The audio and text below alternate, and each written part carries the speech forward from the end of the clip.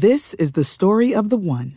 As head of maintenance at a concert hall, he knows the show must always go on. That's why he works behind the scenes, ensuring every light is working, the HVAC is humming, and his facility shines. With Grainger's supplies and solutions for every challenge he faces, plus 24/7 customer support, his venue never misses a beat.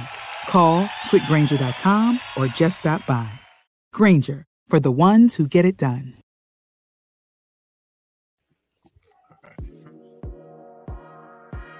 Welcome to another live episode of the Wisco Fanatics Show, where we discuss the Packers, Bucks, Brewers, Badgers football, and basketball from an optimistic perspective. Wisco Fanatics is brought to you by Cardboard Legacy, Wisconsin's most complete sports card shop. Buy, sell, grade, and consign all at their location in Oshkosh. All right, so we are back. Another Wisco Fanatics Wednesday, a basketball-filled version of the Wisco Fanatics Wednesday. 7 basketball games to talk about today. It's a lot of basketball. Now, some are going to be more fun to talk about than others, but that's what we're here for. Yeah. So we got 3 Badger basketball games, 4 Bucks games. We're going to start with the Badgers like we normally do. So we got to go all the way back to last Wednesday, and let's start with the Michigan game. Mike, what stood out to you from last Wednesday against Michigan? Well, first and foremost, this is life in the Big Ten. Life on the road in the Big Ten is what I like to tell anybody, and any casual Badger fan that may watch one game a year. That's just some kind of, that's what you have to tell them sometimes. I know it's not necessarily not the greatest team on paper, but sometimes when you're playing on the road, things just don't go right. So, I wanted to bring up a couple of things, both of which the Badgers need dramatic improvements on, I think, in order for us to have a successful season. First and foremost, this kind of ties in with the slow start, but the turnovers, man. So we had, I think it was 12 turnovers, right, in this game. This is number one. This is the 10th time the Badgers have turned the ball over 10 or more times this season. Not great. That is not Wisconsin basketball one bit. It makes me sick to my stomach too, because that's obviously what we've been predicated on. That's like what our identity is, to take care of the ball. You hear it every single game. Any commentator will talk about that and mention, how great Wisconsin takes care of the ball. Well, this year's kind of a different story, unfortunately. We shoot ourselves in the foot since in the beginning of games too. It's not just this one. We're going to talk about another game that kind of did the same thing to themselves as well. But, we had six turnovers in the first 19 possessions of this game. And, which led to us trailing this game for 33 minutes. That's just not a good recipe to win a basketball game, much less on the road. But no, it was definitely worth, calling out. You could tell, like, again, from the jump that we just did not look like ourselves. It was even a downgrade from the Purdue game, because we at least played hard. We had a chance to win. This one, it was just kind of one of those where we couldn't get enough stops and couldn't generate enough to, get over that hump to take that lead in the second half. So, we got to cut the shit out with the turnovers, basically. So, and then my second takeaway was, on defense, right? So, and I'm going to specifically talk about defending quick guards, because this has been an issue this season. It was really similar to how we played against Penn State, because, they got very downhill. They had 2 guys that got downhill on us like the whole time, it seemed like. And Doug McDaniel was the main culprit of that for Michigan. So going into this year, Michigan is 1-8 when Doug McDaniel scores less than 15 points. He did have 16 against us, which, I know it's barely above, but one of the biggest issues was he got downhill and got, consistent, uncontested looks close to the basket, whether it was going up for a bucket or getting the good great pass off to somebody who could finish it off. That was a consistent issue throughout this game. And Greg Gard actually talked about it afterwards. He mentioned it was an Achilles heel guarding those quick guards. But it's not just like Chucky, for example. It's not just him who's guarding the actual guy. It's a team effort in terms of rotations, guys have been sloppy. Jake, we did mention Nolan Winter on a specific rotation in that Michigan game too. Whether he was getting rejected by like a ball screen, I think, and he didn't rotate in time. That's been kind of like schematically, it's just been an issue with these guys this year. So that's just another thing that we have to clean up, because playing quick guards, just like Doug McDaniel, I think it was Penn State, and then even the Minnesota game too, that comes to my mind. A very quick guard that just happened to get some buckets on us. So it's just something we have to clean up. So I want to throw out, I'm looking right now, I'm trying to find somewhere that'll give me pace. Because you brought up turnovers, and I want to know if there's a correlation with the Badgers playing faster than we're accustomed to them playing over the last 20 years and their turnovers. That's something where, you're slowing down the pace, where you're not going to have necessarily, guys trying to make quick extra passes in transition. That maybe that's where some of those extra turnovers are coming from. So I'm curious to know the correlation in turning up the pace to turnovers. So I'm going to actually write that down. I'm going to look into that for next week, because I'm curious to see how that actually correlates. Yeah, and I guess even more so, it was in the beginning of this game too, where it really took place. It's been a common theme with this team, but no, I would still be curious with that too, because you are right about that. I mean, there is little uptick in pace of play, so it's a fair point. Well, that's just kind of go off schedule here. I would like if they played a little bit faster pace, but you're going to have to be okay with some sloppy turnovers. But on the offensive end, you have to be just as in sync as you are on the defensive end, right? Like the Badgers are used to running a certain style. But if you're going to push the pace, you have to have other people with you, where it seems like every once in a while with the Badgers, it's just Tyler Wall pushing the ball up the floor, and nobody's really trailing and nobody's really with him to kind of give yourself an advantage. And Tyler and I and Mike, and we've all talked about this with AJ Storr, right? He had one last night where he could have, made it an advantageous situation for himself by giving it up to Chucky and making it a 2-on-1, and he ended up forcing a shot, which I understand believing in your abilities, but being able to take that basketball IQ and put it on the floor, that's the real execution type stuff. That's what the coaches have to get into these guys. So the next level guys are going to want to know that too, if you're looking that far ahead. Yeah, for sure. 100%. Jake, what stood out to you from last Wednesday? You guys are not going to like my second takeaway, because I did a lot of math. It's a lot of numbers. It looks like a mess, but you know what? I understand it, so it doesn't really matter. I believe you. Can't wait. So the first thing I'm going to take away is Chucky Hepburn. And one of my goals, and I kind of challenged Chucky. It's because I believe in him. And he was a scorer last year, and he kind of had to be. But, this year he hasn't really been hunting for his own shot. And I feel like that was a problem for this team, where it could take them to the next level and kind of make them go away from some of the dry spells that they seem to have. Obviously, that wasn't the case in this game, because they had plenty of dry spells. But Chucky Hepburn still was looking for a shot. 17 points, 2 rebounds, 1 assist. He was 6 of 11, 2 for 3 from downtown. But the thing that kind of went away from Chucky as he was looking for a shot is he was getting beat on the other end a little bit, because he was putting a little bit more energy on the offensive end. But I will say, as Mike brought up, I wrote in my little notes, bring up Winter. There was a few times, in my opinion, you guys can go back and watch if you want. There was a few times I feel like Winter was a little bit slow on getting back. Now, the Badgers were kind of hard hedging those screens, because Doug is very good at getting downhill. And this is another one of those situations where we can give credit to the opponent, right? Michigan has talented players. They're a big school. So we're in the NIL era. They have money to throw around to these basketball players. So for them to be as bad as they are is insane record-wise. Yeah. I don't think Juwan Howard's a very good coach. I think he just has a loud mouth. But, they do have talented players, and Doug is a very quick guy and able to get downhill. So the Badgers are trying to hedge that to give their guy a chance to get through the screen and contest, right? And I feel like Winter kind of screened Hepburn a few times. So that's something that he's going to understand as he grows. I'm not trying to rip on him or anything like that, but that's just experience thing. That's a playtime thing. Exactly. So my last thing that I took away was the offensive dry spells. Get ready to puke. So I'm not going to tell you all the numbers. You guys are just going to have to trust me. There's a lot of numbers on this paper. A lot of numbers up here, okay? So in the first half, they had 6 minutes and 47 seconds with no field goals. And then the first 20 minutes, they had 6 minutes and 47 seconds. In the second half, they had of 20 minutes of playtime, they had 10 minutes and 52 seconds with no field goals. Oh my. That's a lot. So when you add that up, they had 17 minutes and 39 seconds of no field goals.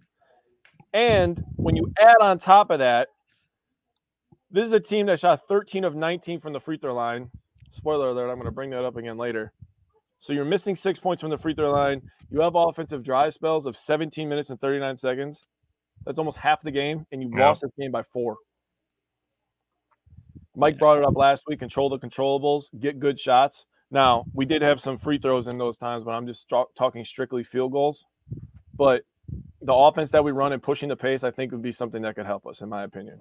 Yep. So you guys had some good takeaways from the game specifically. Now I want to talk about, first of all, hi, Reggie. I want to talk about how we respond to adversity, one, and then how we as fans and the three of us being Wisconsin sports talk show participants, hosts, direct our focus after losses and tough stretches, because obviously we're gonna transition this into the Rutgers game in a second. But I want to bring up a section from a book called The Mental Game of Baseball. Now, this is a baseball book, but it applies to just sports in general, and it applies to life even further. And that's something that Jake and I have been, advocates for, is being able to apply how we react to sports to life and being able to use it to teach ourselves lessons. So this comes from The Mental Game of Baseball. This is a book that is essentially almost required reading for minor league baseball players. They literally, this book is seriously, it's a big deal as far as baseball is concerned, but it truly applies to sports and life in general. So I'm just going to read this one paragraph here. We control ourselves. We realize that some conditions, situations, and problems are uncontrollable. But when we control our reactions to problems and adversity, we are controlling their effect on us. How we act and react will illustrate the degree of our self-control and our mental discipline. So what this really says to me, and how I really am viewing this 3-game, at this point, losing streak, is seeing how people react, and it shows what people are focused on and their level of mental toughness and self-control. Because we've discussed this with multiple sports and multiple teams, that it's sad that we have to literally avoid any sort of social media, which is literally the opposite purpose that it was designed for after games like this. Because that's why we do this show. We want to interact with Wisconsin sports fans. Yeah. But right now, there's so much work for us to do that we actively avoid those situations because of how people act. And this is what I'm going to say with this is this middle part, that we are controlling their effect on us, is by letting yourself get so angry about results that you have no control over. And at best, if you are, a fan who goes to a game, you can add your voice to the cheers. That's what you can do. But as far as the games being played themselves go, unless you are a player or coach, that the outcome is uncontrollable to you. And at that point, if you're going to go as far as, whatever negative things you're going to say on the internet go, that does have an effect on other people. But you do control that. Mm-hmm. So you are taking something that you do control, which is your voice and your keyboard, and now it is negatively affecting other people because you are mad because you cannot control your reaction to an uncontrollable outcome. It's just like all those memes going around after the 49ers lost the Super Bowl, and it was trash pickup day, and there's all the broken TVs. Like, what did that get you? Because you're going to have to buy a new TV, and now you look like a dipshit. Yeah. You obviously saw the clip of the guy who apparently lost $20,000. And it is literally just smashing his TV or whatever. Yeah, that. Yeah. So and even like I said, the situation. Yeah. You already lost $20,000. Now you're going to need a new TV, which is not cheap, by the way.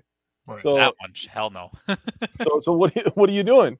And if we're like, I'm just going to go back to the social media aspect of it. If we're talking about social media, all you're doing by posting something negative is smashing somebody else's TV, is how I'm going to say it.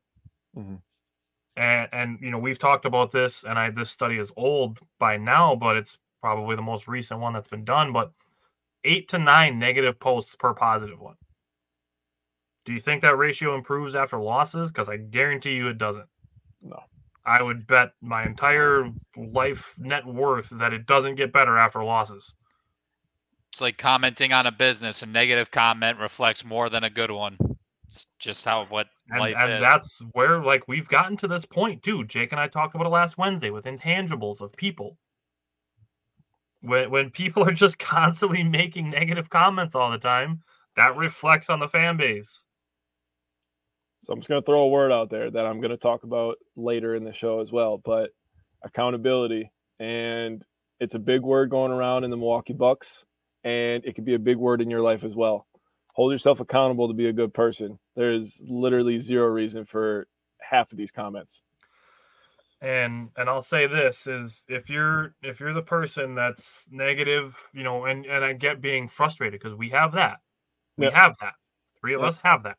Those times of being frustrated with things, whether it be individual possessions or or single games or stretches of games or entire seasons, regardless of what it is, whatever the sample size is. We get frustrated at times too. But what we don't do is let it control our emotion. Because when you let it control, how you go and act then, and, Jake and I have done this at times where we would, like, the next day we'll type out a whole post about, why we're still optimistic going forward and things like that. And maybe we should get back to doing that. But it's when you do the opposite and you go and post, Greg Gard should be fired, or this person sucks. I hope this person transfers out. And you want to say all those things. Yeah. You are essentially giving control of your emotions to an outcome that you have no say in. Exactly. That's just stupid, in my opinion. And I get wanting to put, some faith in another, something you're a fan of. Mm-hmm. But letting it control you to that point takes all the power out of your hands and puts it in somebody else's. And we're right now talking about student athletes.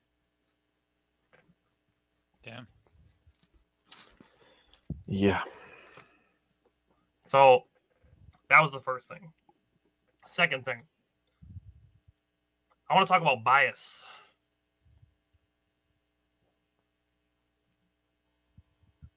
So with us, we do our show more positive and optimistic point of view, which has led us to being, accused of being biased, or, saying that we're only sunshines and rainbows. If I had $1 for every time I heard that, or not being realistic. That's another one, because we're optimistic, we can't be realistic. Yep. Which is just not true. Now, and that's something we strive for. Connor Essegian, I think these comments actually came out on Friday or Saturday, but I'm going to use them now because this game, the Michigan game, was one where people are like, oh, fire Gard. They lost to one of the worst teams in the Big Ten. Connor Essegian has given a perfect example of showing what bias actually looks like. And Connor Essegian is ammunition that people that don't like Greg Gard have used a lot for a reason to fire him. Oh, Connor Essegian's taking a step back under Gard, or Connor's going to transfer, so we should fire Gard. When, last season, the Badgers were the only one that had offered Connor his scholarship, but that's neither here nor there. Mm-hmm. But then Connor Essegian gets asked by multiple reporters about his relationship with Greg Gard. And Connor Essegian points out that he appreciates Greg Gard holding him accountable and helping him get better. And then people that don't like Greg Gard will go, well, what do you expect him to say? That's what bias looks like. Because that is where you're getting two differing things and twisting it to fit one narrative. Yeah. That's what bias actually looks like.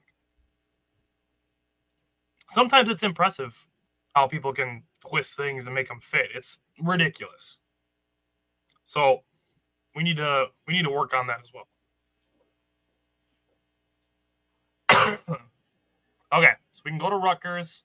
Mike, what's that out to you from Saturday?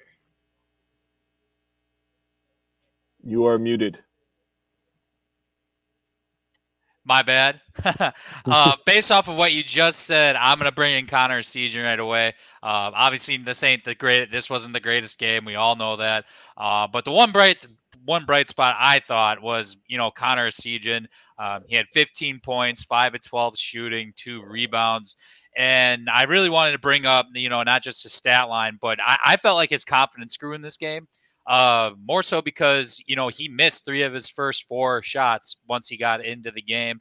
But as we saw, he ended up going 5 for 12. So he had no problem, cutting her loose, so to speak. He played 24 minutes. That was good to see as well. That had been one of his first games all year that he got over 20 minutes. So, but no, he looked good out there. I mean, there was plenty of opportunities for him. I know we were almost out of it damn near most of the game, but he was flying around for the most part. And no, it was good to see him, getting into the flow of things. And yeah, he was my one positive takeaway I think we could get from this game. So yeah, he was worth calling out.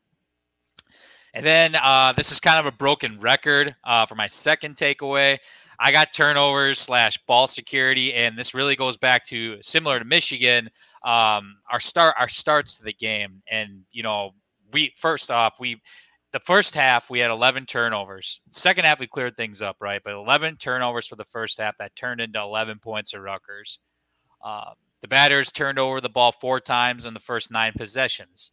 Also not a good. That's a recipe for disaster right there. And at the end of the game, the end of the day, kind of a culmination between Michigan and Rutgers. We're just not giving ourselves a chance to win these games if we're having starts like this. Because Michigan, we were trailing for 33 minutes. Rutgers, we didn't get the lead once.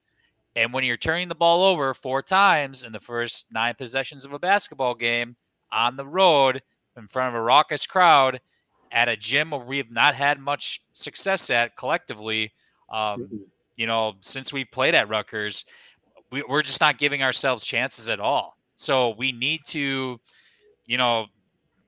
cut down the turnovers again. I know we're going to check out that stat that Tyler mentioned before with more possessions and all that jazz, but it just seems like at the start of game specifically, we really put ourselves in a hole, and it doesn't help us out for, our winning outcomes. So that I looked, that 24 minutes that Connor Essegian played, that was his season high. His previous season high was 18. Jake, what stood out to you from Rutgers? So I have 2 things, and they can kind of go hand in hand, and it's physicality and punching back. So there's a quote a couple years ago, and it's not actually physically punching back for the people at home. But there was a quote a couple years ago from Pat Connaughton, and he talked about playoff basketball. And what's the most important thing in playoff basketball? He said, you're going to have to respond to runs with your own runs, right? And Rutgers came out of the gate, and they threw a lob, and that place was loud. Yeah. And they hit a 3-pointer, and all of a sudden you blinked, and it was 9-0. And it was like, oh, shit. Yeah. Right? If you're a Badgers basketball player, it's like, okay, take a timeout, let's take a deep breath, let's get some water into us, and then let's recalibrate. And there's plenty of time. There's a lot of game left, right? And although they did stay within striking distance for most of the first half, I don't feel like they actually punched back. I felt like they were just playing even. And in my opinion, I felt like when I was watching that game, and I actually rewatched the replay of the game today, I really felt like Rutgers was being the more physical team. They were bumping us a little bit more on our screens. They were boxing out a little bit harder. They were going to the rim a little bit harder. And, people always complain about people like Giannis. Why does he shoot so many free throws? It's because he makes an effort to let the ref know, I'm going to go to the rim, and there's probably going to be 3 people that grab my arm or push me. But there's no secret to why he's getting those free throws. It's because he's being more physical and he's asserting himself. And the same could be said for teams. And I felt like the Rutgers were the more assertive team. Now, obviously playing in their gym, and as Mike brought up, we haven't had a lot of success there. But that's not an excuse for you to put your tail between your legs and go hide in the corner. That's not what we're about, right? Yeah. So I feel like they didn't punch back, and they didn't match the physicality and energy level of the Rutgers Scarlet Knights. Plain and simple. So my first one that I'm going to talk about this ties in perfectly to that, because my first takeaway is identity. So my thing with this 4-game losing streak is that I think it has a lot of guys playing hesitant. Mm-hmm. And then it had guys second guessing themselves, which goes into that hesitation. Yeah. Then we also get into situations where when other guys are struggling, it makes some players feel like they have to do more. Mm-hmm. And I think AJ Storr became one of those guys in this game. Yep. So then he's trying to do too much. He did make some tough plays, though. I will say that. Yeah. Yep. But that can also get you to a point where you get in some trouble with turnovers, things like that. True. Taking bad shots. Like, that's, I think that's the thing. I did look into, while Jake was talking, turnovers and pace. So 2022, the Badgers were 344th in pace at 65.7 possessions per game and averaged 8.6 turnovers. This season, they are 328th in pace, averaging 67.2 possessions and at 10.1 turnovers. So they're averaging a possession and a half more and are turning the ball over 1.5 more times. So I don't think it's quite enough to just say that, the increased pace is increasing the turnovers, but I do think it's a factor. Right. I wouldn't expect if the Badgers played 5 possessions faster that they would have 5 more turnovers a game. But I do think it's a factor into the turnovers being up, but I don't think it explains it away. So I do think they still can take care of the ball better while playing at their slightly faster pace. Yeah. Second thing with this game, free throws. It's something the Badgers have actually been pretty solid over the course of the year, but they struggled in this game. Down double digits for much of the second half, could have felt a lot closer and could have been single digits if guys are knocking down free throws, especially the front half of 1-on-1s. The Badgers finished 13 of 21 on free throws in this game. Yeah. So that was the other big thing for me. Then we can go to last night's game. The three of us actually watched this game together. So, Mike, what stood out to you from last night's game against Ohio State? So I'll actually start with defense, because this has got to be – there's not too many games that the Badgers have been a part of this year in which we've only given up 50-ish points in a basketball game. So I'm going to call it the defense actually to start collectively. I mentioned last time we played Ohio State, one of their main dudes, Jamison Battle, he averages 13 a game. This dude only ended up with 1 of 6 shooting with 3 points. So I'm going to credit Max Klesman, I think, for the most part was on him. I know we have, I was talking earlier about rotations and stuff like that. But no, credit to, I believe, Max Klesman, who was on him for the most part. So want to give a shout out to him.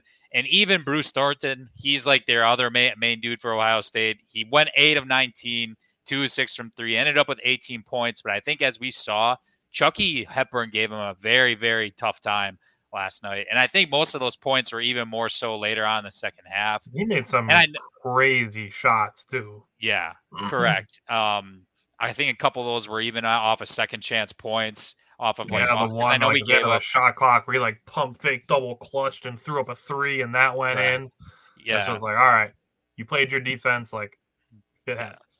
Exactly. So those two are two guys are 2 of the top scorers in the Big Ten. So if you hold one of those guys to 3 points when he averages 13, your odds of winning that game are going to be pretty good. So guarding those two guards. Well, I guess Jamison Battle's a 4, but they're 2 top scorers. 21 points combined. Hell of a job by our Wisconsin defense. So great call out there. And then number 2, I wanted to call out a player. I did AJ Storr. I know we kind of talked about his decision-making earlier.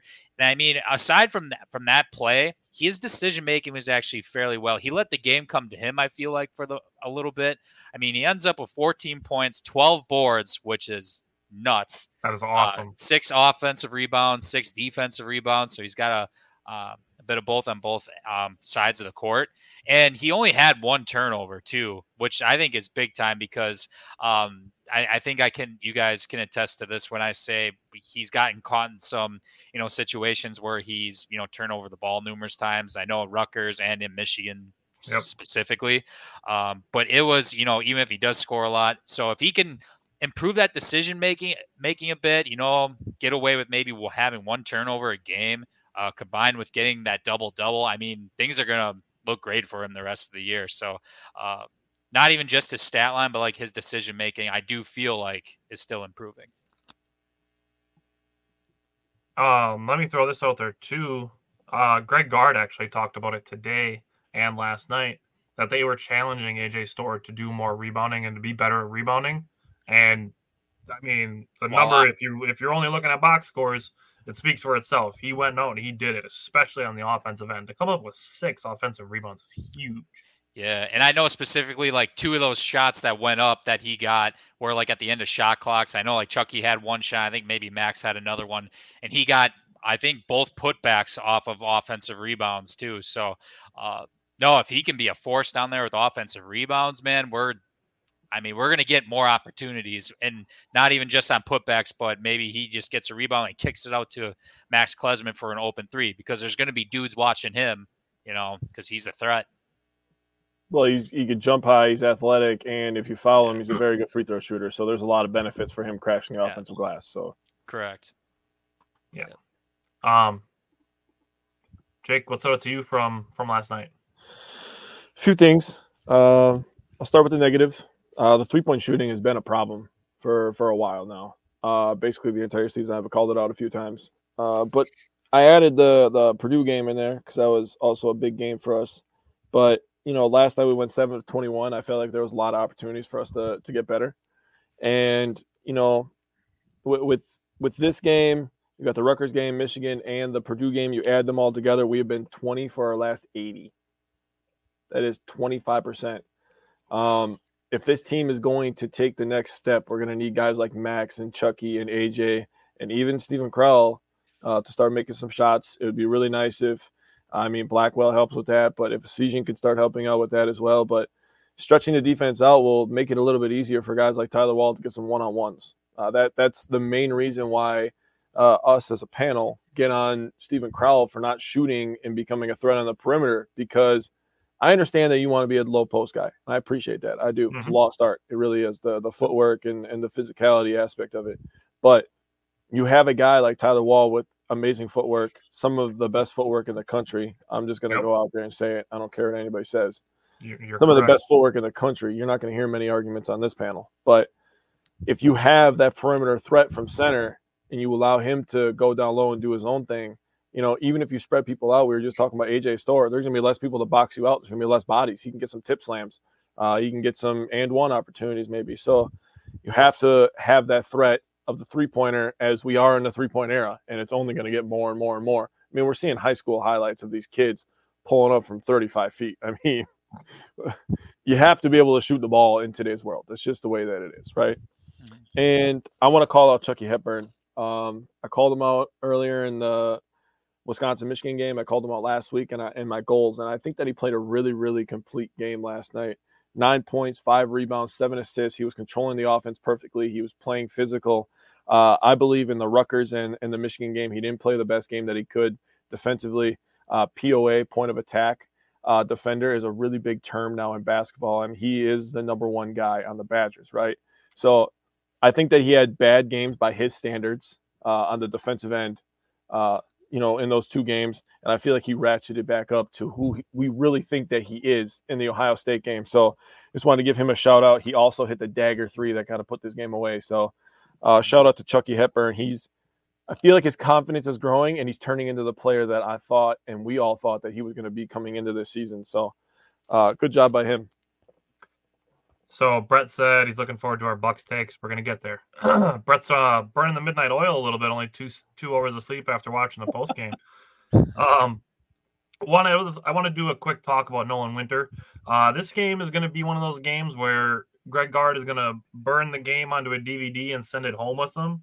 Yep. And he can watch it over and over again because there's a lot that Nolan Winter can learn from this game. Whether it be footwork on offense, making shots with confidence, because he did do that in the second half. He hit a pretty big three at a good time. Not that there's ever a bad time to hit a three, but yeah, I mean, a crucial time, I'll say that. And then just defensive positioning. And, that's, Jake, to your point, you talked about Michigan game being a potential learning opportunity for him as well. It's just one of those things that's going to come with more playing time and more coaching, honestly, that he'll be able to learn from these things. So Nolan Winter, I want to talk about him. Secondly, I want to talk about a couple of runs. So the end of the first half, the Badgers finished the end of the first half on a 16-3 run, and they cranked up the defense without fouling, which is a big thing. Yeah. So Max Klesmit, to his credit, and Jake, to your point about spacing and being a threat because it helps the spacing, Max Klesmit is a guy that we've seen get insanely hot from the three-point line. Giving Max Klesmit more space is only going to benefit the Badgers. Yeah, 100%. Mm-hmm. So by making it so that guys have to guard Steven Crowell closer, only going to benefit guys like Max Klesmit and AJ Storr.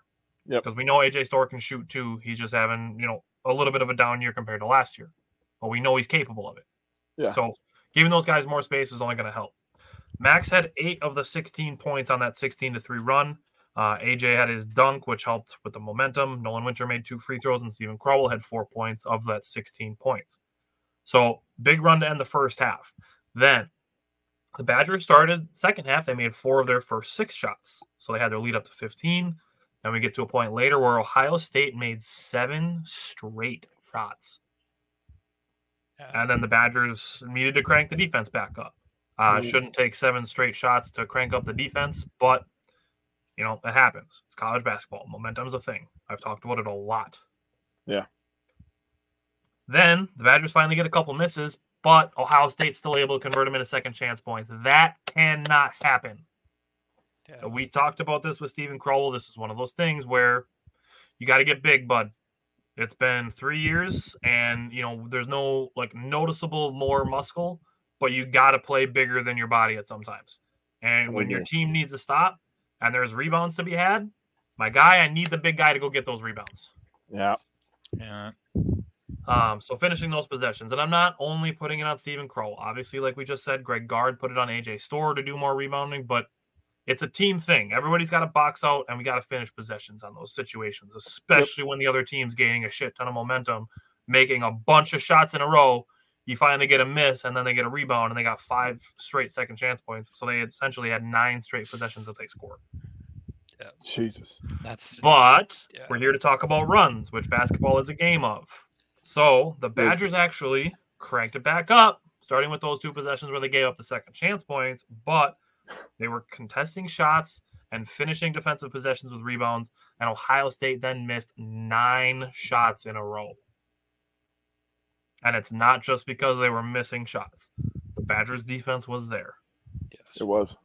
Yeah, it was. That's why they say basketball's a game of runs. So the Badgers came out on top of it, back in the win column, which is good to see. Good old-fashioned Badger win, which if you love Bo Ryan and only talking about him, then last night's game should be the greatest game of your last 9 years during the Greg Gard era. So yeah, I'll put that out there. All right.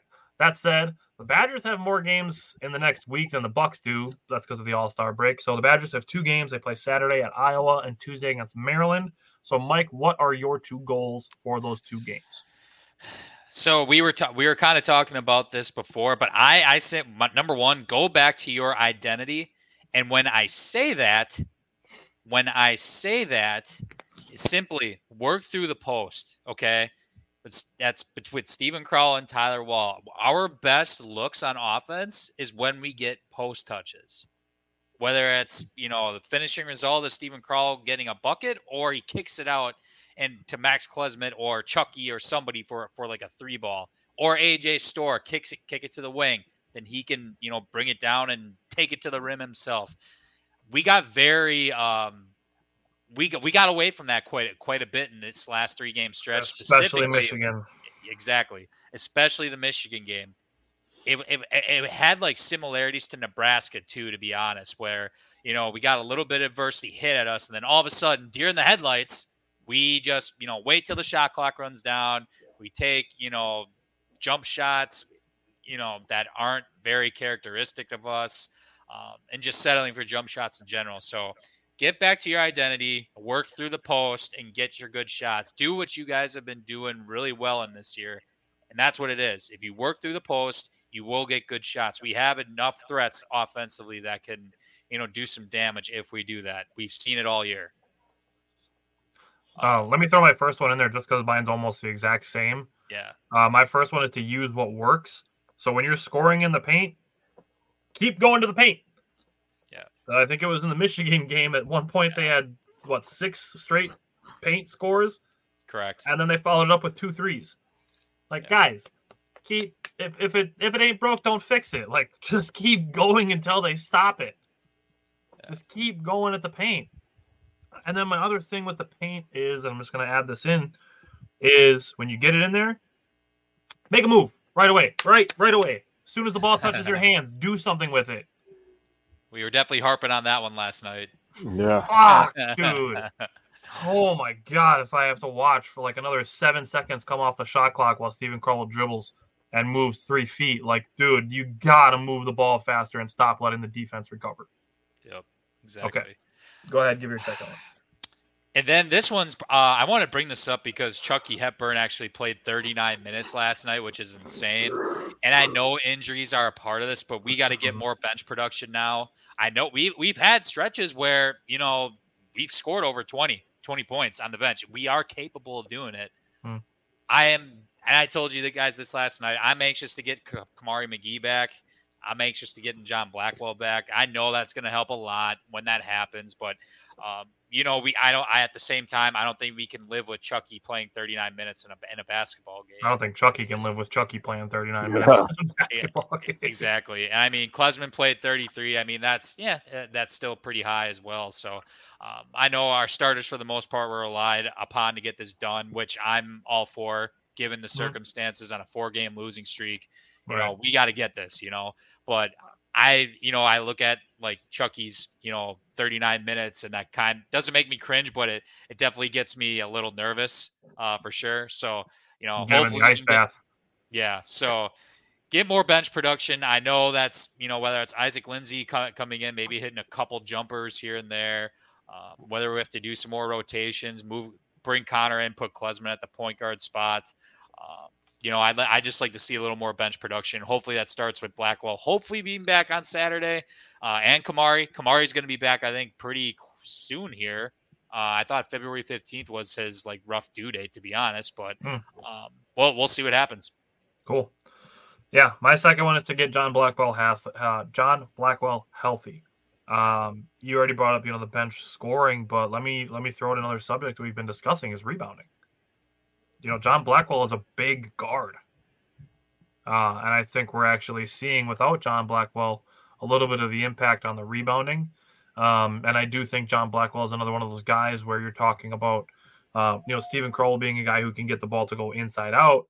That John Blackwell is a guy who will shoot when he's open, but also will drive the ball when the opportunity presents itself and won't settle for jump shots. I think John Blackwell has that in his IQ to not settle for jump shots, but to take the ones that are there and then to drive the ball.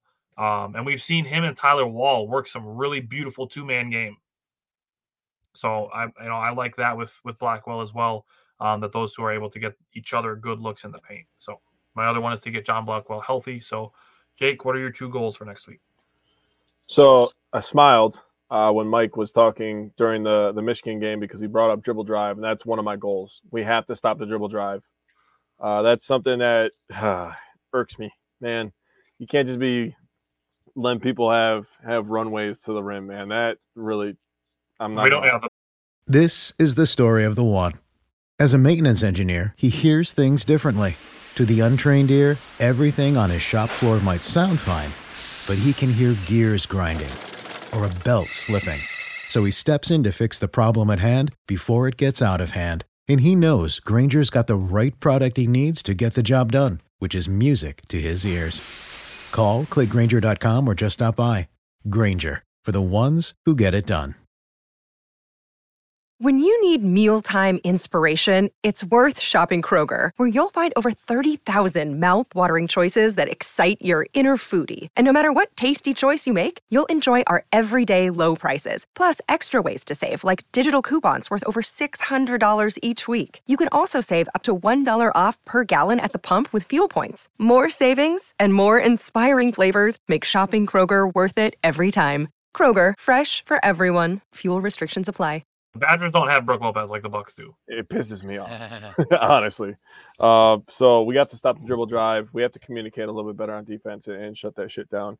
And then I'm really glad that you guys both brought up free throws, because that's something that I feel like we've really been lacking. So if you go over the week against Michigan, 13 of 19, against the Rutgers, 13 of 22, and last night against Ohio State, they were 11 of 16. That is 37 of 57 for the week. That is 64%.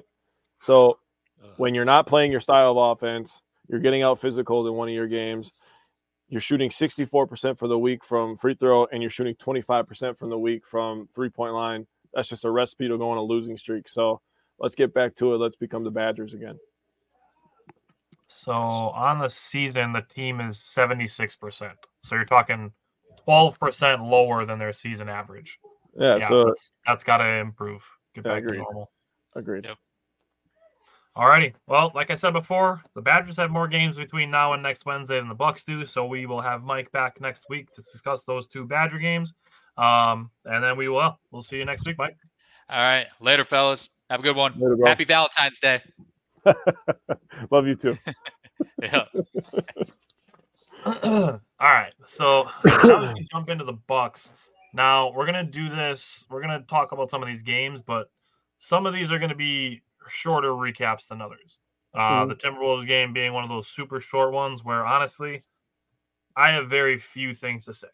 No Damian Lillard, no Chris Middleton. I get very, very few concrete takeaways from a game like this.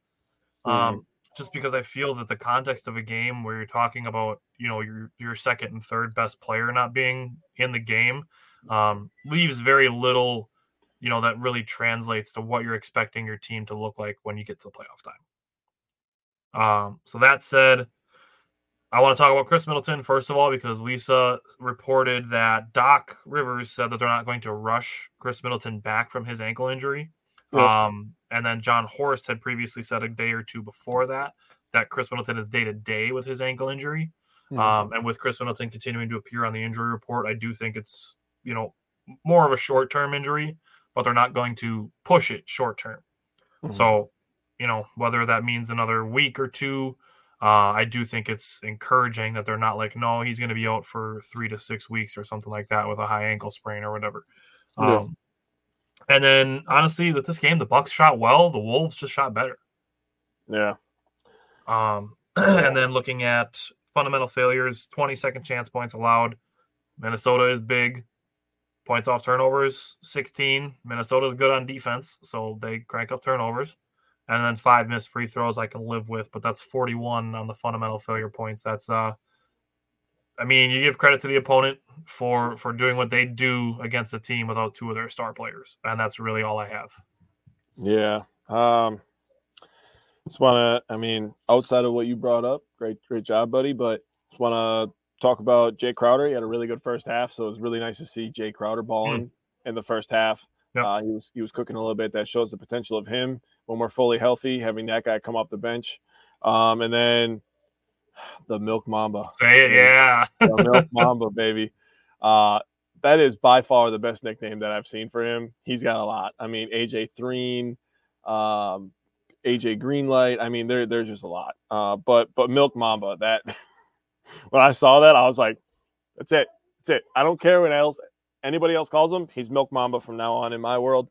But he was on fire, 27 points, 9 of 11, 7 of 8 from 3. So if there's one thing, they found a nice young rotational piece that's going to be important for them for the rest of the season. And the thing about him is we did some play breakdowns earlier this week, and he's not just a shooter. And it's really, really odd, I'll say. But this is kind of the new age. If you're not going to be a superstar, you're not going to be able to do everything, but you're just going to be a shooter. You also have to be a point of attack defender to some degree. Really? And that's exactly what he was. He's a big guy that can be physical and get over screens, and he was showing his value in this game and every other game the rest of this week. So great job by both of those guys having, yeah, Brad, I was going to try to avoid that, but holy crap, Anthony Edwards, dude. Every call, whether it was for them or against them, he was vocal. I seriously cannot wait to play them again at the end of the month, and I hope we smack the hell out of them. Yeah. Hopefully Chris is back by then too, because I think Doc's going to have the team in a good place, and we'll talk about that in some of the later games this week. But yeah, it's like we said, there's not a lot contextually to take away from it, so it's just one of those games where you just crumple it up, throw it over your shoulder. Yeah. It's not really anything that's going to tell you about what the team's going to look like in April, come playoff time. So, Brett said even the Mike Hurd cats say, "Come on." Whatever. It's the same. It was the same with the Dallas game. It was the same with the Nuggets game. Just move on. Oh, I have something to say about those Nuggets announcers when we get to there. So. All right. Well, let's do Hornets first, because this game is just what the doc ordered. Hell yeah, dude. Seriously. When you can win a game by as much as the Bucks won this game and Giannis scores 15 points, you're in a good spot. Dame looked really good. Brook Lopez. Malik looked really good. The Bobby Portis was balling. Really everything. I mean, we got Thanasty highlights out of this one. Man, this game, I just wrote in all capital letters. I said, fun. This game was fun. This was one of the few games during this season where people weren't taking the championship expectations and then just absolutely throwing the entire house at it. And I feel like that's part of the problem for a majority of the fan base is they're thinking like, we have championship expectations. We can't lose any game. You're going to lose some games. You're not going to win every single game. I honestly cannot remember the last time that the team with the best record won the championship. Like it's been a while. You could probably say that for football. You could probably say that for baseball. I mean, really, just because you have the best regular season record doesn't mean that you're the best team, right? Yeah. Now, I won't disagree and say that it's been a lot of fun when the Bucks are the best team and we're blowing people up by 30 every other night. I mean, that's a great time. I have a lot of fun doing that. But I appreciate these games much more when we're going through these lumps and then all of a sudden we smack the hell out of somebody. I mean, that's fun for me. And the Hornets didn't have some players available, but it doesn't matter. This is a get-right game. This is exactly what the doc ordered, exactly like you said. And it got the team in the right mindset going into Monday night, which, by the way, why are we playing so many back-to-backs? Well, let's save that. Let's save that for, honestly, save that for the Miami game. We're just gonna set the base. Yeah. Okay? We're gonna set the base for that. So I want to touch on a couple things that you said. First of all, being the fan perception of championship expectations. Mm-hmm. Yes, right now the Bucks are in, I'll say, make the finals or bust. I agree. I'm not going to go so far as to say that if the Bucks don't win the championship, that the season's a complete catastrophic failure. If they make the finals and lose in 6 or 7 games, like I'm not going to be mad. Like we're talking, we're one of the best two. Yeah. Even if the Bucks lose in the Eastern Conference Finals to the Celtics in 7 games, like that series is going to be fantastic. Mm-hmm. Championships are not won in the middle of February. No. That is why Giannis constantly talks about building good habits. Because what it boils down to essentially, and this is a phrase that you'll hear tons of personal trainers, athletes, high achievers talk about, is that when you are in a situation and, it's do or die time, you sink to the level of your training. Mm-hmm. That's the phrase. So right now the Bucks are training for the playoffs. Mm-hmm. That's the situation the Bucks are in. The Bucks are not in a position to be developing young players. So I'm sick of seeing, Ajax and MarJon aren't playing enough. That's not where the Bucks are in their franchise. That's not what they're there for. And I get that we want to develop young players, but honestly, championship windows are 3 to 5 years. And people are trying to keep them open forever, indefinitely. Yeah. And I get that. I get wanting to feel like you can be a championship contender for the next 10 years, but it doesn't work like that. No. And if you can keep it open for longer than 3 or 4 years, that's where you get into dynasty territory. If you can make, enough runs at championships like that. Golden State. So exactly, Golden State is a perfect example. So when we're talking about the Bucks right now, they are in training for the postseason, and they are not in developing young guys mode. That's what the Pistons are doing. That's what the Spurs are doing. That's what the Hornets are doing. I mean, the Thunder are doing it, but they've assembled 79 first-round picks. And their guys are entering their prime. That is the most incredible thing I've ever seen, man. It's incredible.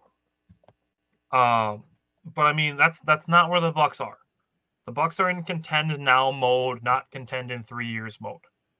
Mm-hmm. So if you want the Bucks to be a championship team, you got to let go of the developing young players thing. They just don't happen at the same time. Mm-hmm. And the Warriors are a good example because they've had some picks in the last couple of years that just have not worked out. Wiseman is the prime example. That was the biggest blunder pick that they could have. If he would have worked out, their championship window would have reopened. Oh, yeah. 100%. So that's the thing. That's the first thing with this.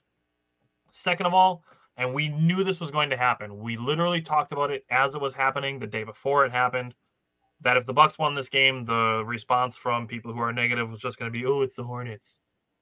And we sat and we watched the scoreboard. We watched the ticker of the Celtics and the Wizards playing.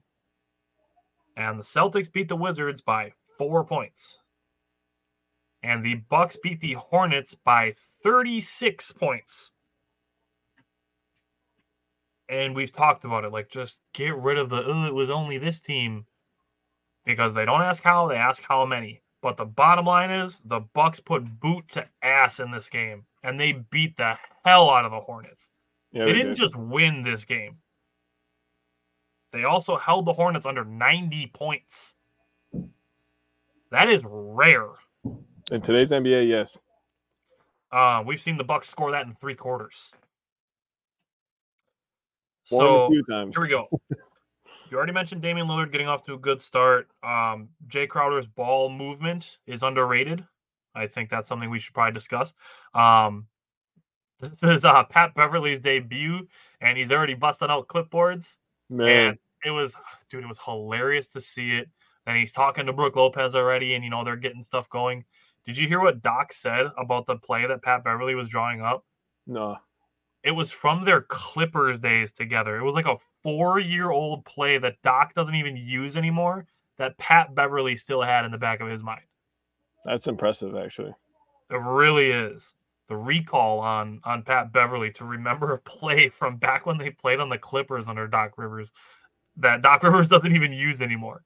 Wow. So I thought that was cool.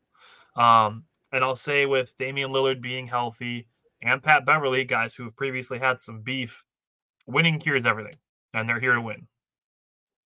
And I'll say that them both being on the floor, obviously not together very often because Pat's going to be Dame's primary backup, but just the energy in general just felt way better from this game.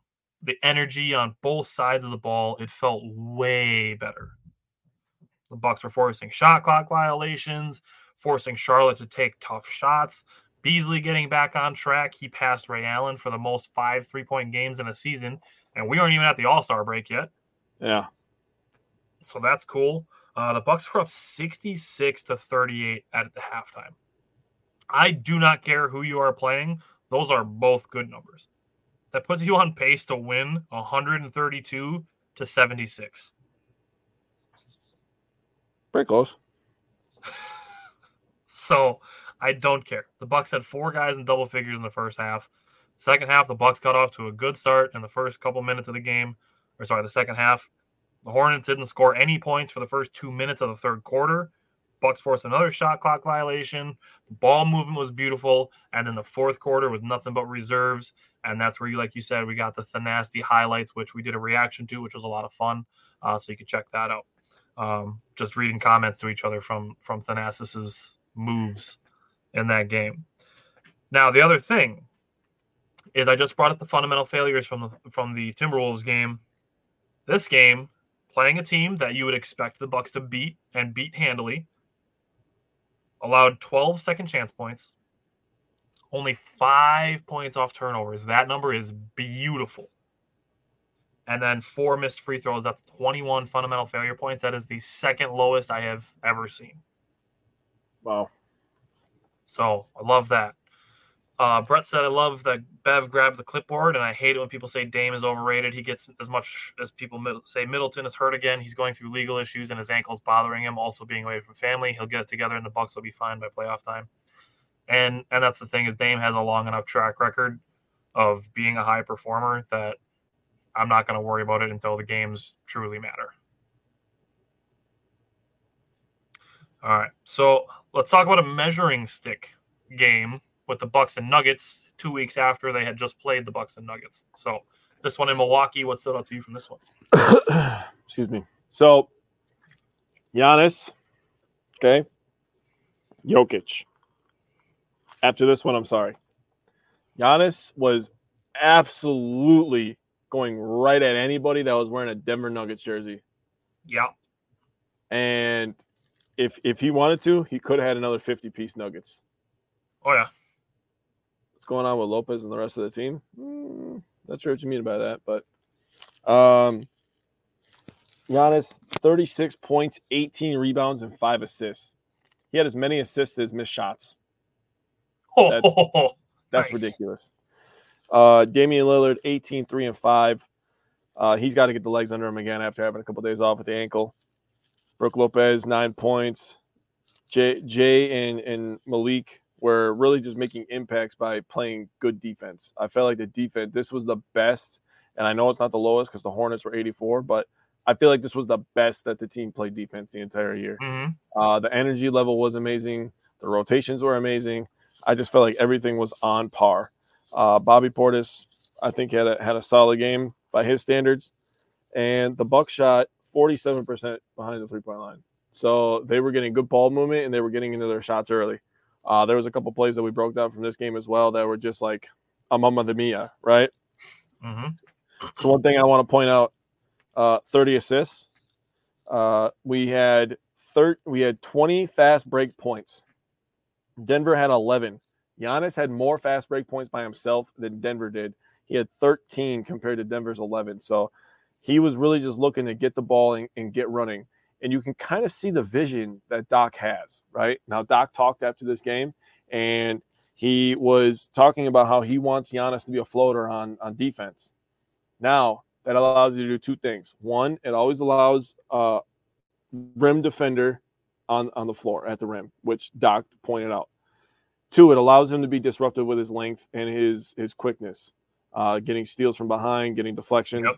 3, it gets him on the fast break faster.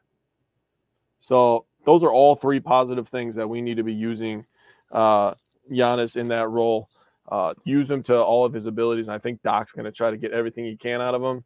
His biggest thing that he has to get is Dame and Giannis on the same page, and they actually connected on a lob. So, they got that going for him. So once those two get it going and Chris Middleton gets ramped up, I am going to be less than worried. Yeah. Duggan said they need to step up with Middleton down. I think that's just kind of a feel thing because, obviously you're not expecting a guy who's playing 30, 35 minutes a game to be absent for long. And that's not, how you want to go about it. And I think we saw Beasley step up in some of these games, definitely the Hornets game for sure, and he's capable of it. So, I think it's just going to be game by game. You just need one guy to score 5 or 10 points more and another guy to score a couple more points here. And then whoever's filling in the starting lineup, just helping out. I'm not expecting anybody to replicate Chris Middleton's performance while Chris Middleton is out. So we talked about defense. The Bucks actually jumped out to an 11-2 lead. And I didn't mind the challenge that Doc Rivers called. I saw people complaining about the challenge about Damian Lillard, his offensive foul. I thought that it looked like Damian Lillard got fouled before he hit. I don't remember who he hit. He hit the guy in the face after, but I thought the foul happened first. So I don't hate the challenge by Doc Rivers. It's just one of those things where, like we talked about it during the Badgers segment, that if people have, somebody that they don't like, they will twist any sort of logic as a reason to not like Doc. Yeah, I agree. So that challenge was one of them. And people are like, oh, why is Doc challenging that? He's a terrible coach. Just turn your fucking TV off until April and leave the adults alone. Agreed. That said, Brett, we're going to talk about last night's game, but he said poured all their energy against the Nuggets, held them under 100, and yeah, we'll talk about the Heat game. But I really thought, even though Jokic was playing really well, and he is one of the two best players in the world, the Bucks were making it hard on him. They were throwing multiple guys at him. Lopez was being a little physical with him and forcing him to take contested shots, which he makes contested shots because he's Nikola Jokic. That's why he's got 2 MVPs. Yeah, and he's a champion. That too. But getting into the second quarter, the Bucks really firing on all cylinders. Playing good defense, leading to transition. We broke down multiple plays of defense turning into offense. Pat Connaughton playing good high IQ basketball on both ends of the floor. The Bucks playing together. They built a double-digit lead starting with their defense. Denver didn't hit 30 points in the game. 30 points in the game until 6:12 in the second quarter. And Jamal Murray, a guy that we said in one of our play breakdowns, we hold in very high regard. Yep. He didn't score until about 1 minute left in the second quarter. He was getting clamped. And that's shout out to Pat, shout out to AJ, Dame a little bit, Pat Bev a little bit, but mainly Pat and AJ guarding Jamal Murray. A little bit more size on him. Yeah, and they did a great job. And Giannis just scoring on everybody. He had 26 points at halftime already. Jamal Murray didn't start the second half. They were getting beat by double digits, so they kind of just held him out. We've seen the Bucks do that, or not the Bucks do that. We've seen the Celtics do that against the Bucks when the Bucks were running them out of the building. But this game is a perfect example for people that say Giannis has no bag, because Giannis was in his bag. He hit that pump fake, then he did the step through and got a dunk out of it. Then the next possession down, he gets a post fade and perfectly swishes it. Dude, Giannis was cooking. Dame came alive in the third quarter. I believe he had 14 of his 18 in the third quarter. The Bucks getting creative with screens too. This is something I maybe should go back and get some clips of, because this is the Doc Rivers thing. They're doing different kinds of screens and setting them in different areas, using them off the ball, being more creative, setting screens, and I love it. It mamas the Mia. Could be a Dave Yeager thing too. Yeah. So the Bucks were up 28 after the third quarter. The Nuggets only scored 19 points in the third quarter. So at the end of the third quarter, the Nuggets had 63 points. At halftime, the Bucks had 60. I like that. So honestly, when it comes to scoring, 2 games in a row under 100 points for the opponents. They haven't done that since 2021 in November on the 22nd and 24th. The 2 opponents that they faced in those games were Orlando and Detroit, which in 2021, I don't have to tell you, were not good basketball teams. No. And they weren't the defending champs. Yeah. This year's Charlotte team is not a good basketball team. Denver is the defending champs. So that's a statement, I'll say, those 2 games. The defense just looks way different. You already mentioned Bobby Portis. I think Pat Beverly is helping the ball move quicker. And then the Bucks under Doc Rivers so far are rebounding way better. Yeah, they are. And this is something we can kind of transition into a little bit, but just having more guys near the basket is benefiting the Bucks defensively, especially when it comes to rebounding. Yeah. Now, fundamental failures this game. 16 second chance points allowed to Denver, who are good at that. 9 points off turnovers, that's pretty low. And 6 missed free throws totals to 31. Now, the fundamental failures so far up through this game under Doc Rivers, 31, 21, and then you have a stretch of 41, 45, 38. All of those games, either 2 or 3 starters were absent. And then before that, 20, 26, and 32. So under Doc Rivers, when missing only one starter, they averaged 26 fundamental failure points. Last year, the average was 38. Nice. So the Bucks are playing better basketball. And then just looking at 2 games when everybody was healthy and available, the first 2, the Trailblazers and the Nuggets game, the first 2 of Doc Rivers' tenure, 32 and 26, that's an average of 29. It's not bad at all. Even in those first 2 games when Doc Rivers has just taken over a team, the fundamentals are already better. The principles are already better. Yeah. So I think Doc Rivers is doing positive things for this team. And, yeah, we can jump into – Brett said Jokic is pretty bad with the complaining too. Yeah. And like I said, Luka's the same way. It is what it is, I guess. I mean, Damian Lillard got teed up for it the other day. I don't know. It's a thing that happens, I guess. The reffing's always going to be a problem with somebody. So right. It's just, some guys do it more than others, and some guys do it way more than others. Yeah, that's fair. Last night's game, kind of a similar one to how I feel about the Timberwolves game, and now is when I think it's a great time for you to make your point on back-to-backs.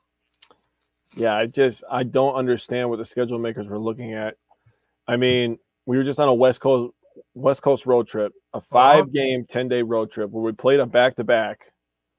Wait, yeah, did we play 2 back-to-backs? No, we played 1 back-to-back. Utah and Mavericks. So we played a back-to-back there. And then we come back home and we play a back-to-back between the Timberwolves and the Hornets. Then we have 2 days off. And then we play a back-to-back between the Nuggets and the Heat. I just, what are we doing here? And now I get not playing out Super Bowl Sunday. I get that too. But break something up. Break up the Thursday, Friday. Why are we not playing on Saturday? Why are we having all these back-to-backs? So I do agree that we wasted a lot of energy playing against the Nuggets. And you could tell that when this Bucks team was locked in, they're very good. And this is a ceiling for this team. They can lock people down. They can get consecutive stops. They can get out on the fast break. And they can take it to anybody. Man, it doesn't matter the gym. If this team is playing to its potential, they're good. And this is without Dame being Dame, really, and no Chris Middleton, remember. Yep. So when you look at it that way, and the national media doesn't talk about it, when you got Kendrick Perkins, freaking diabetic ass over there, freaking talking out of his ass every day about, the Bucks are in trouble, this. I just think I have never, ever in my life would have imagined that the small market teams in Wisconsin will be getting hate like this. Now, the Packers are a different scenario because the Packers are a brand in themselves. Right. One of the oldest franchises in all of sports. And one of the winningest. True. And then when you add the Aaron Rodgers drama in there, I understand why that stuff happened the last 10 years, right? Sure. As ultra talented as he is, the coaching, all that stuff, right? Blah, blah, blah. We've been over it. That's fair. But for the Bucks and a guy like Giannis, who is one of the most down-to-earth human beings you'll ever meet, you know, and you have to set different standards for these guys because he's in a whole different, tax bracket, a whole different world than us, right? Us regular people. And for him to still be the guy that he is absolutely amazing. Yep. He literally, before the season, gets every worker there a pair of his shoes. Yeah. I guarantee you that's not free. Oh, no. I mean, I'm sure him and his family, Thanasis and all that, I'm sure, and his wife and his kids, I'm sure his mom, I'm sure they all get some free, right? Like those are probably write-offs. But for all the staff members, I guarantee he pays for those. But I don't understand the hate. And I don't understand why they didn't talk about the Nuggets game more. But as soon as we lost this game to the Heat, which, by the way, this was our one and only loss to the Heat this year. Yep. We beat them 2 times before this. I don't understand why they talked about this Heat game and then started talking about how, like, the Bucks are food. We're on the second half of a back-to-back, which, by the way, the Bucks are 7-3 in those games, which is the second best record in the NBA. We were tied with the Celtics for the number 1 record on second half of back-to-backs at 7-2. But they talked about the Heat game like that was the only game we played this week. They talked about the Timberwolves game like that was the only game we played this week. They didn't want to talk about the Hornets game because that was just the Hornets. And then, they didn't want to talk about the Nuggets game because the Nuggets were on the road or something like that. I don't know. But, they sure as hell, all the media outlets sure as hell updated their record, the Bucks record under Doc, as fast as they could last night. Oh, yeah. So that stuff just doesn't make any sense to me. There's also one more thing I'm going to bring up later, but I'll let Tyler have the floor for right now. So when it comes down to this game, and I showed it on the screen, is recency bias. That's a huge thing when we get to games like this, and Jake already touched on one of the things. And one of the things of the recency bias is the record against the Heat. People being like, "Oh, the Bucks can't beat the Heat. The Bucks just like the Heat or the Bucks kryptonite," when the Bucks are literally 2-1 against the Heat this year. So there's that. The recency bias of Nikola Jovic.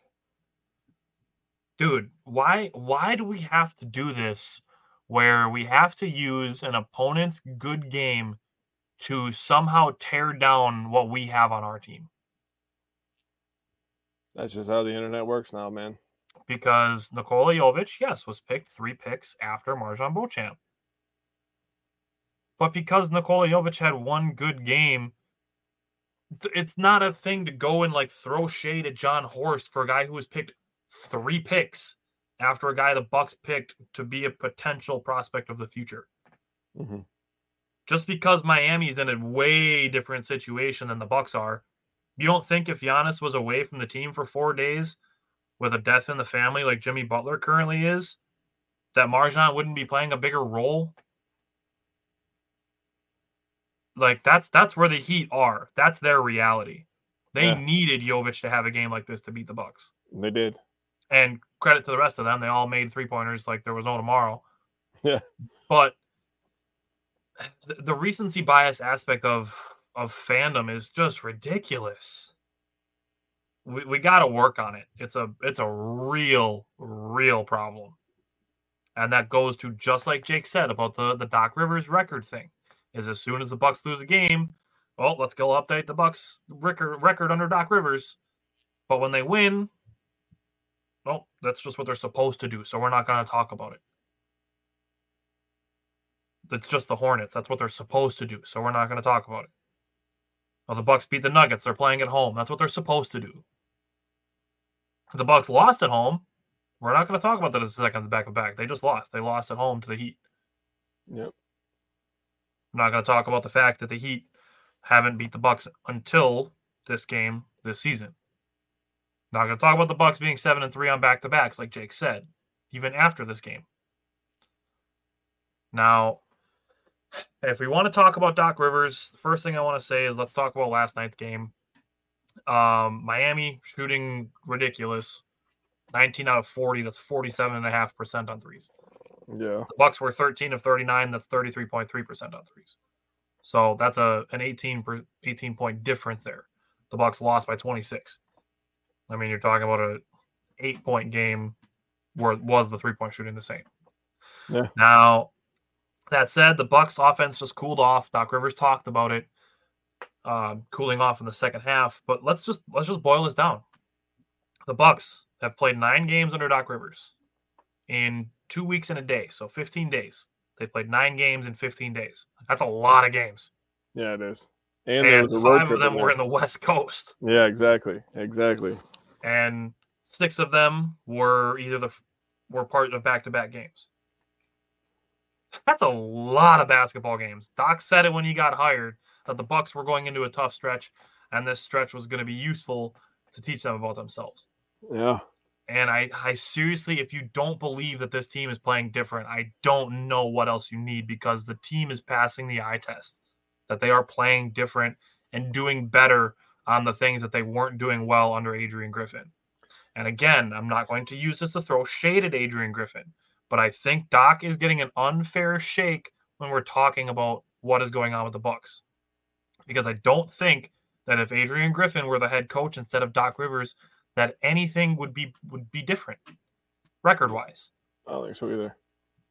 I'm not going to say that it would be worse. I'm not going to say that, because it's just there's no way to prove it, and it doesn't benefit anybody. But You look at the defense, it passes the eye test. We broke down a whole bunch of plays from the Bucks playing the defending champs of the defense looking different and better. And the rebounding, better. Offense, it's getting there.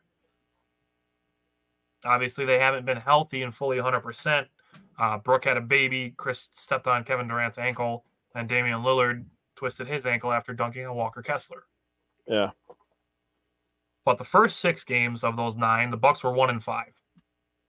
That was 5 out of those 6 on the West Coast. Since then, they're 2-1.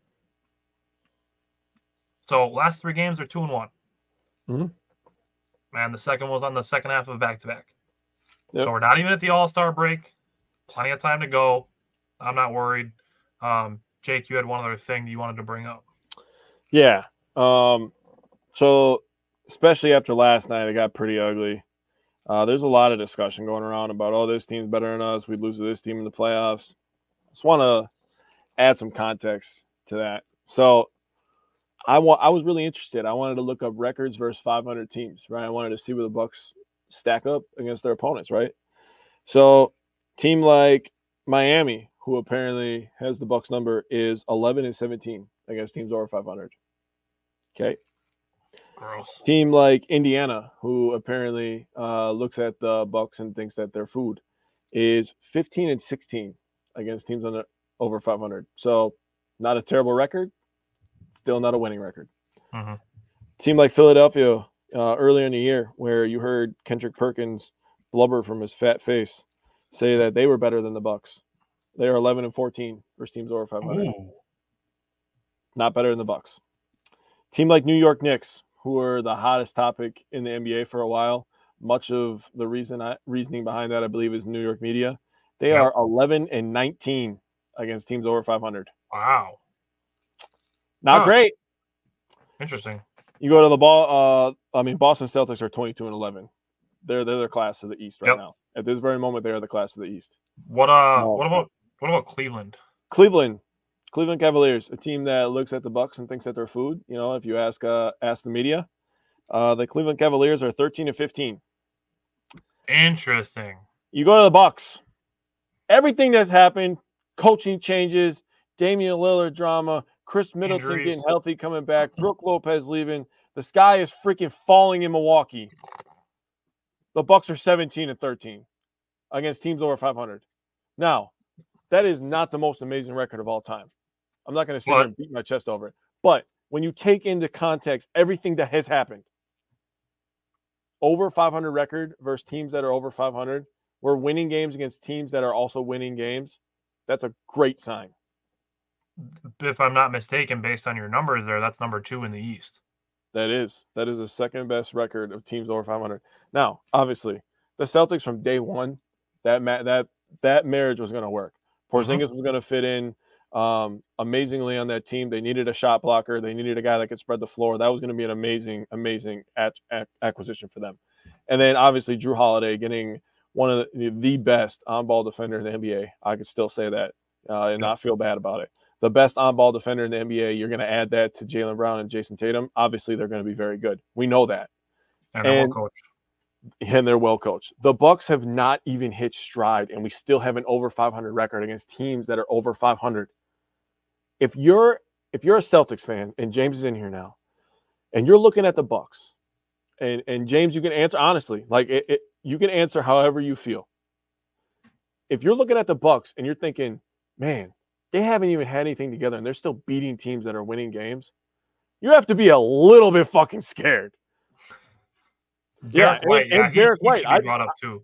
No disrespect to Derek White. He's fantastic. I mean, the Celtics top to bottom are a tremendous team. And they unsung obviously hero, Derek White. But if you're a Celtics fan, you got to be – there's a reason that they post about us every time we lose, because they know that if we get our shit together and Damian Lillard turns into Damian Lillard, Giannis is going to be Giannis. Brooke Lopez is going to block shots, and he's going to stretch the floor. If Chris Middleton comes back to being Chris Middleton, he's a Celtic killer. That 7-game series is going to be legendary. Oh, it's going to be instant classic. I want a fully healthy Bucks Celtics 7-game series. I don't want any injuries for either side. I really absolutely truly don't. If I take the fandom out of it, if I take all my Bucks stuff off my walls if I take all the love that I have for them out of my heart, as a fan of basketball, I want Bucks Celtics fully healthy. I don't care where the game is happening. That shit is going to be bonkers. It's Straight up. What instant classic? Like I said, instant classic. If those two can meet in the Eastern Conference Finals, that would be insane. I mean, and obviously, James, I'm not going to write the Bucks ticket. I'm not going to write the Celtics ticket. We don't know what's going to happen. Right? You saw the Heat last year. They were a problem. They were a problem for not only us. They made it to the finals. And they knocked the Celtics out. And people want to forget about that. Yeah. Jimmy Butler can just flip a switch like nobody I've ever seen in my entire life. Dog. But I will say, the Bucks and Celtics are the two most talented teams. But obviously, that doesn't always win. I would love a Bucks Celtics series in the playoffs with fully healthy, dude. That would be amazing. James said out of the 3 times we faced in the playoffs, 2 of the series have been to full 7. Man. Yeah. We've one had, of them, Giannis took by himself, already, basically, with Chris injured. Does Steve said, does Boston have any boogeymans? Doc Rivers? Maybe. Yeah, James said that's why I said we'll see. Honestly, if we're talking about it, just where the Bucks are now, I think they are a better team than they were with Adrian Griffin. I think Doc Rivers has brought positive changes, even though the record hasn't reflected it yet. Because like I said, I think even if Adrian Griffin were still the coach, that this team could still have had a tough stretch in these last 15 days. Yeah. All right. So the Bucks only have 1 game between now and next Wednesday because of the All-Star break. So that is Memphis tomorrow night. We got 1 more game before the All-Star break, and then Giannis, Dame, Beasley are going to be in some All-Star festivities. Other than that, we got a pretty chill show next week. It's only 3 basketball games, but we are coming up on draft prep season, which is going to start in March 15th. That's a Friday night. That's going to be our Brewers primer. That's going to be a great show. Yeah.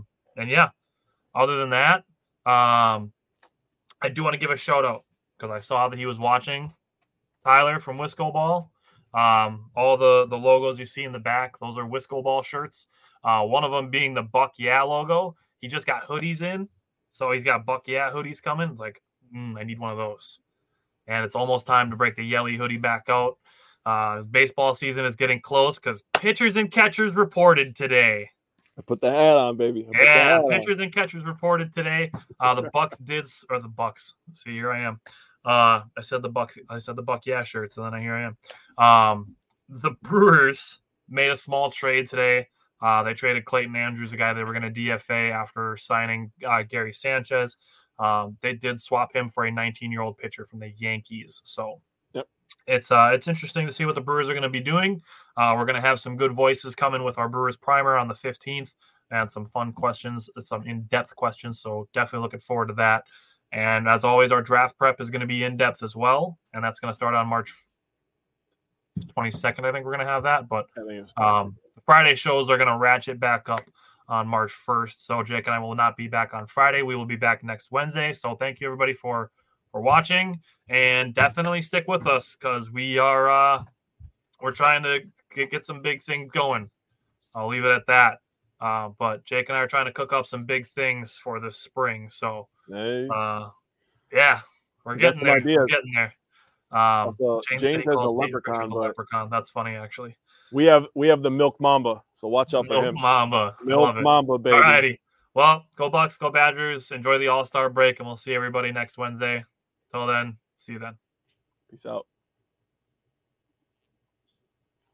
This is the story of the one. As head of maintenance at a concert hall, he knows the show must always go on. That's why he works behind the scenes, ensuring every light is working, the HVAC is humming, and his facility shines. With Grainger's supplies and solutions for every challenge he faces, plus 24/7 customer support, his venue never misses a beat. Call quickgrainger.com or just stop by. Grainger, for the ones who get it done.